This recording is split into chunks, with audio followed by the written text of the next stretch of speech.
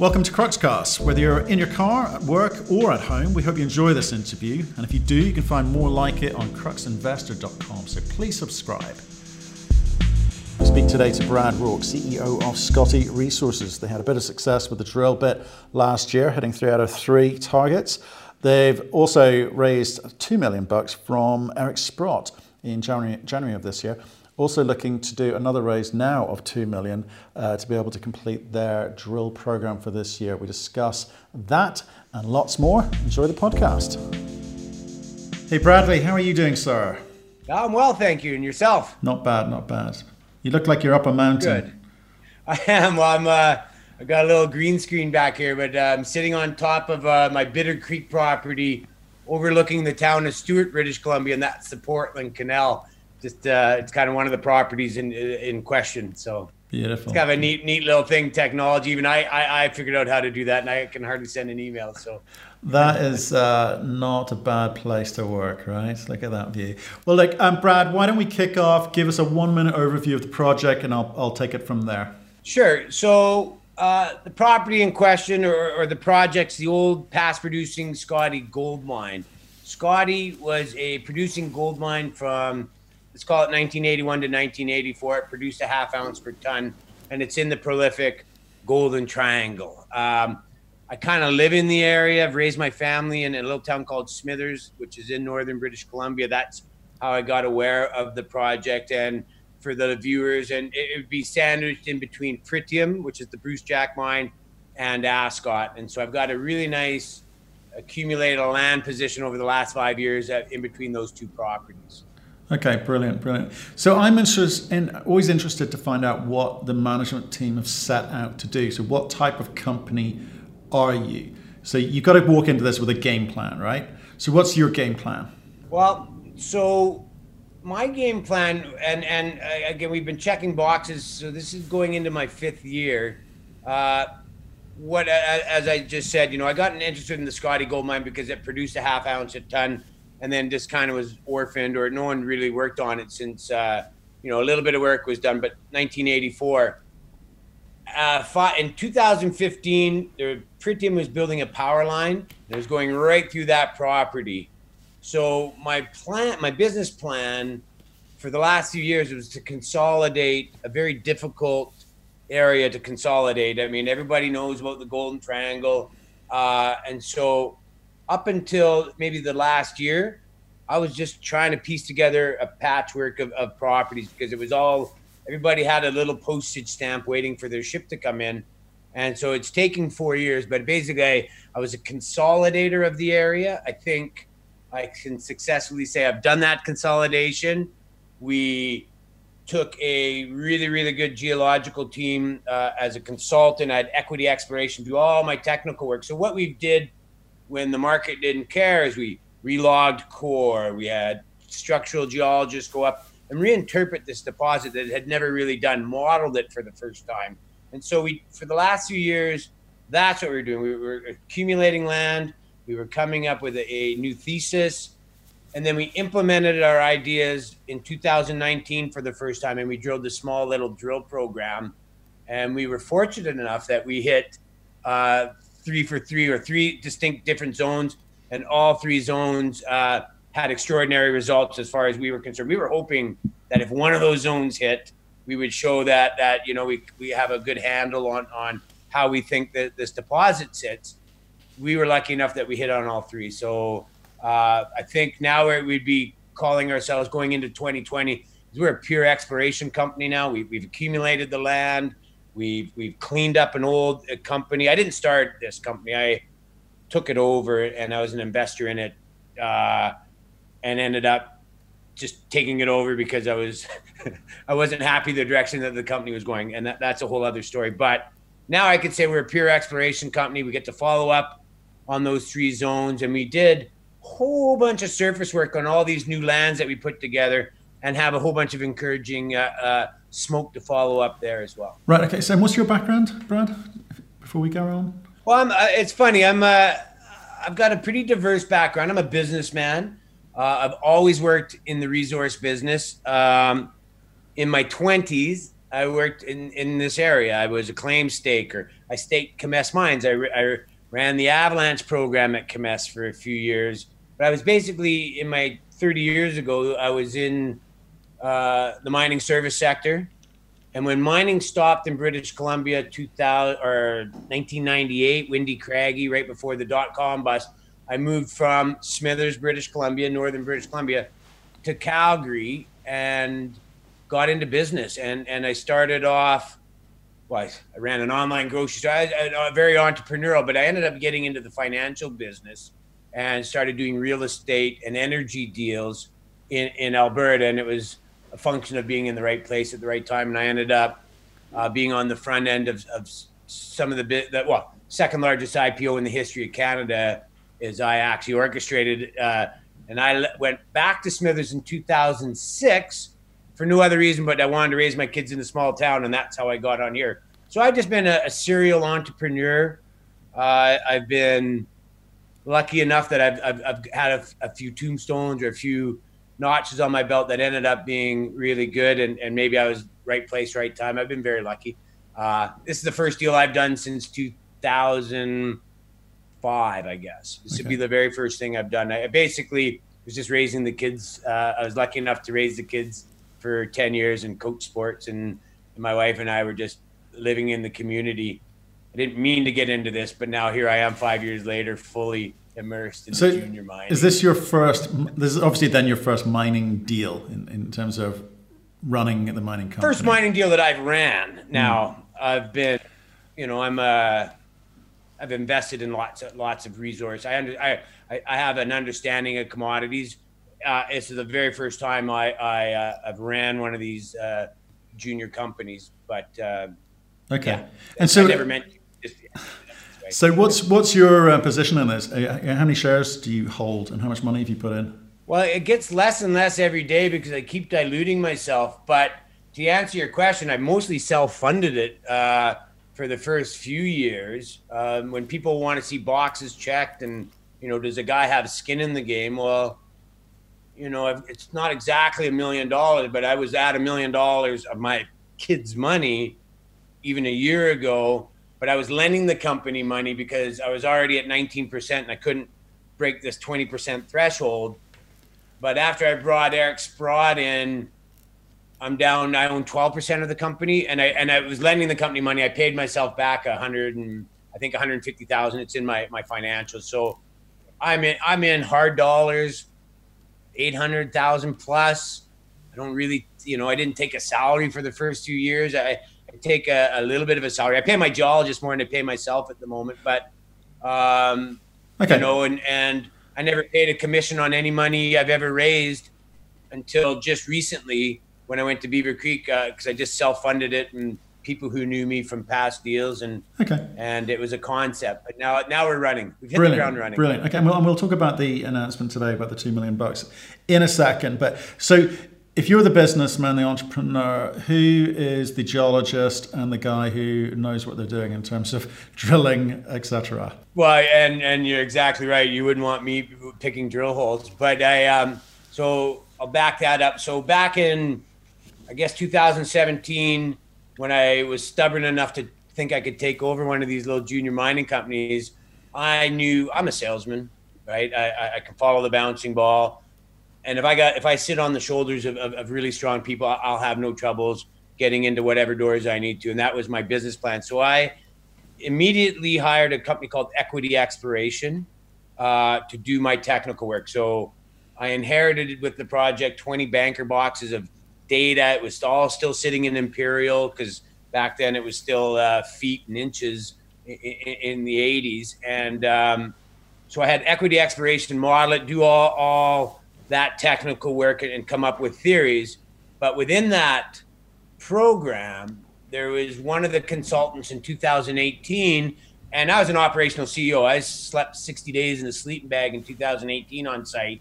And I had Equity sent me a bunch of scientists and this one guy in particular who was doing my relogging program. So we went and relogged all the core. We did all the things you're supposed to do. And I could tell he's very interested in the geology.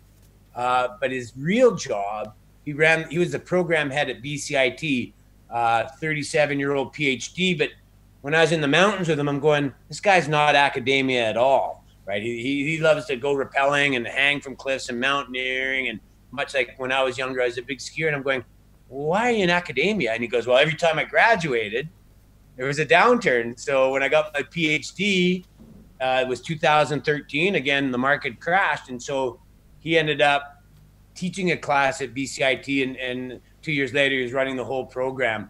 So he has since left and has joined me. He's my VP exploration. We still have equity engineering or exploration consultants. Their fingerprints are all over everything, helping with the drill program. So from that point of view, they're the front lines of the technical work.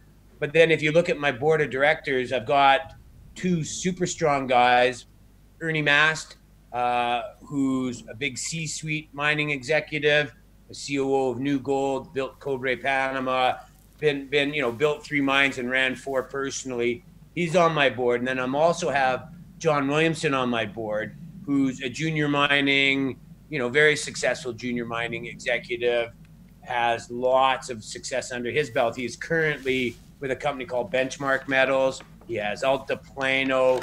And so he's my advice I take on the junior mining side. So I've got a good technical team on the board side that understands junior mining and understands bigger mining. And then I have Thomas in equity running the day-to-day technical work. Okay, so let's get back to what it is that you're trying to do. So you've done a little bit of drilling.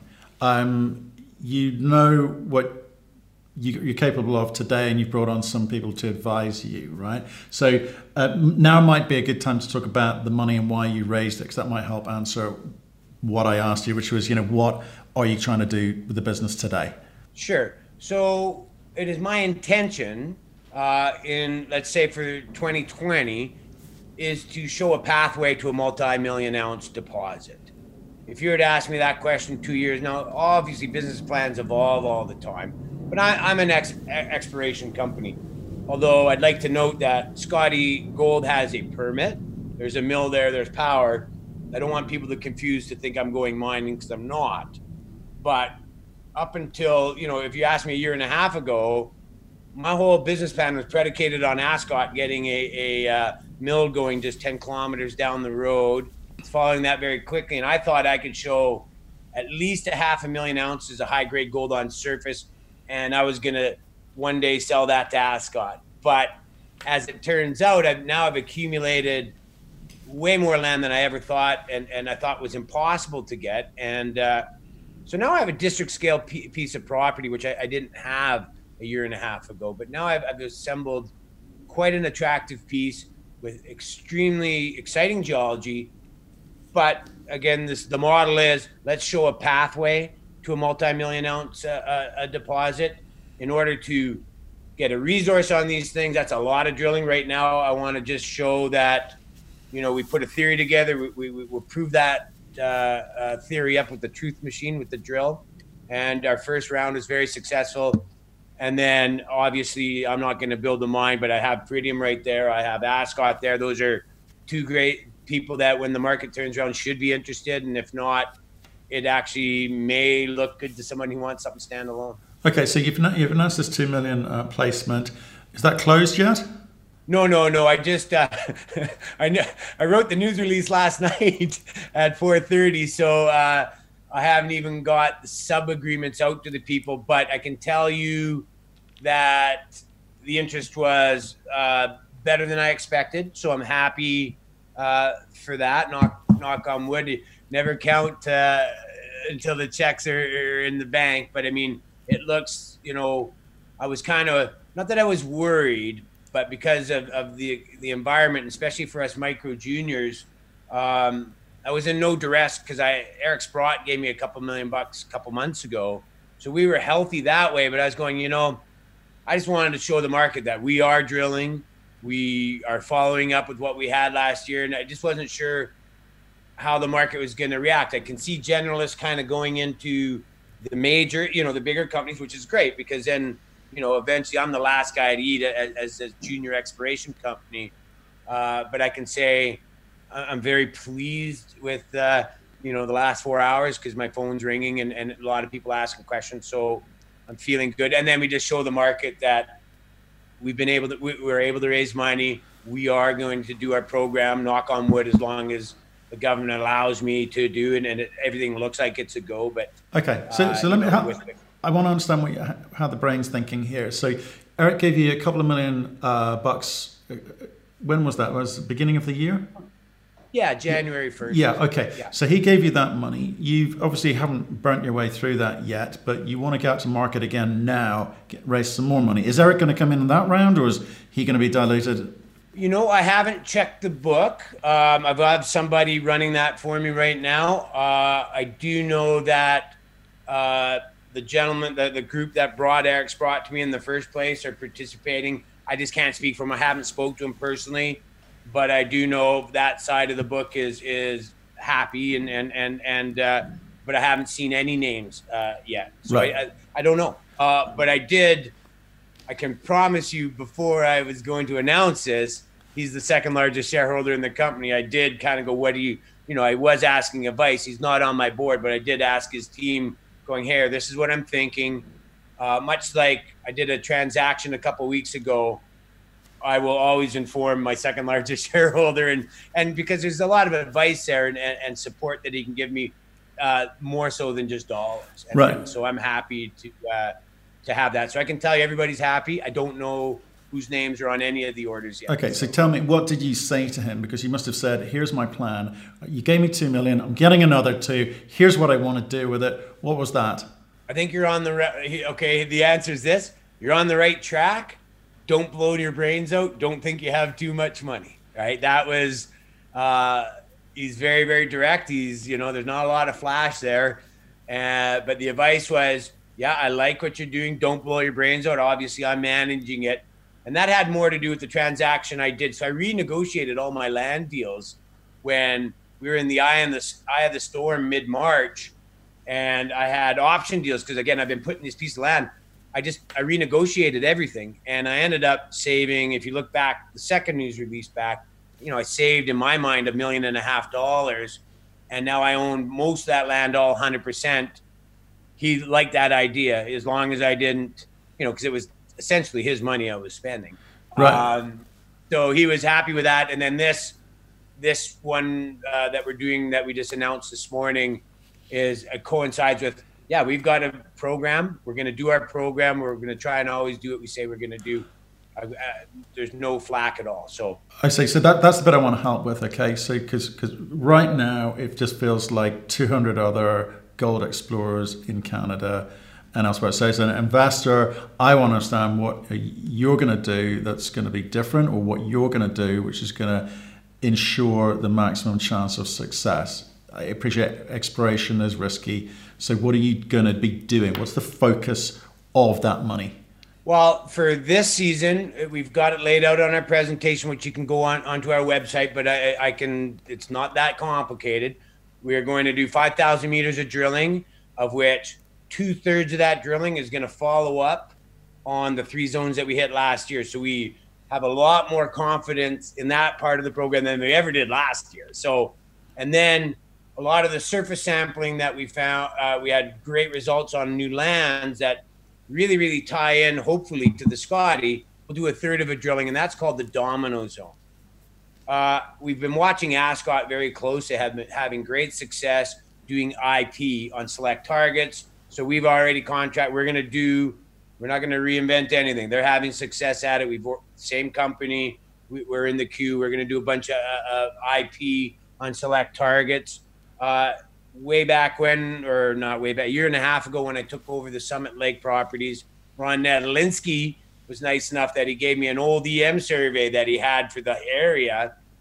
And we know, and so that's where we went and looked at it, the Summit Lake. We kind of went on these crosshatches on the map. We never had the data. We just had a map, and extraordinary what we found there. So we're going to fly. And that EM was done in 1984, I believe, in around the 80s sometime. So we are going to run a high level, low EM survey, because it really, really lights up at Scotty Gold, and Thomas is excited for that. We'll continue to do some mapping. There's a the Grand Duke Tunnel. The Grand Duke's an old copper mine from the 60s that I work out of their camp.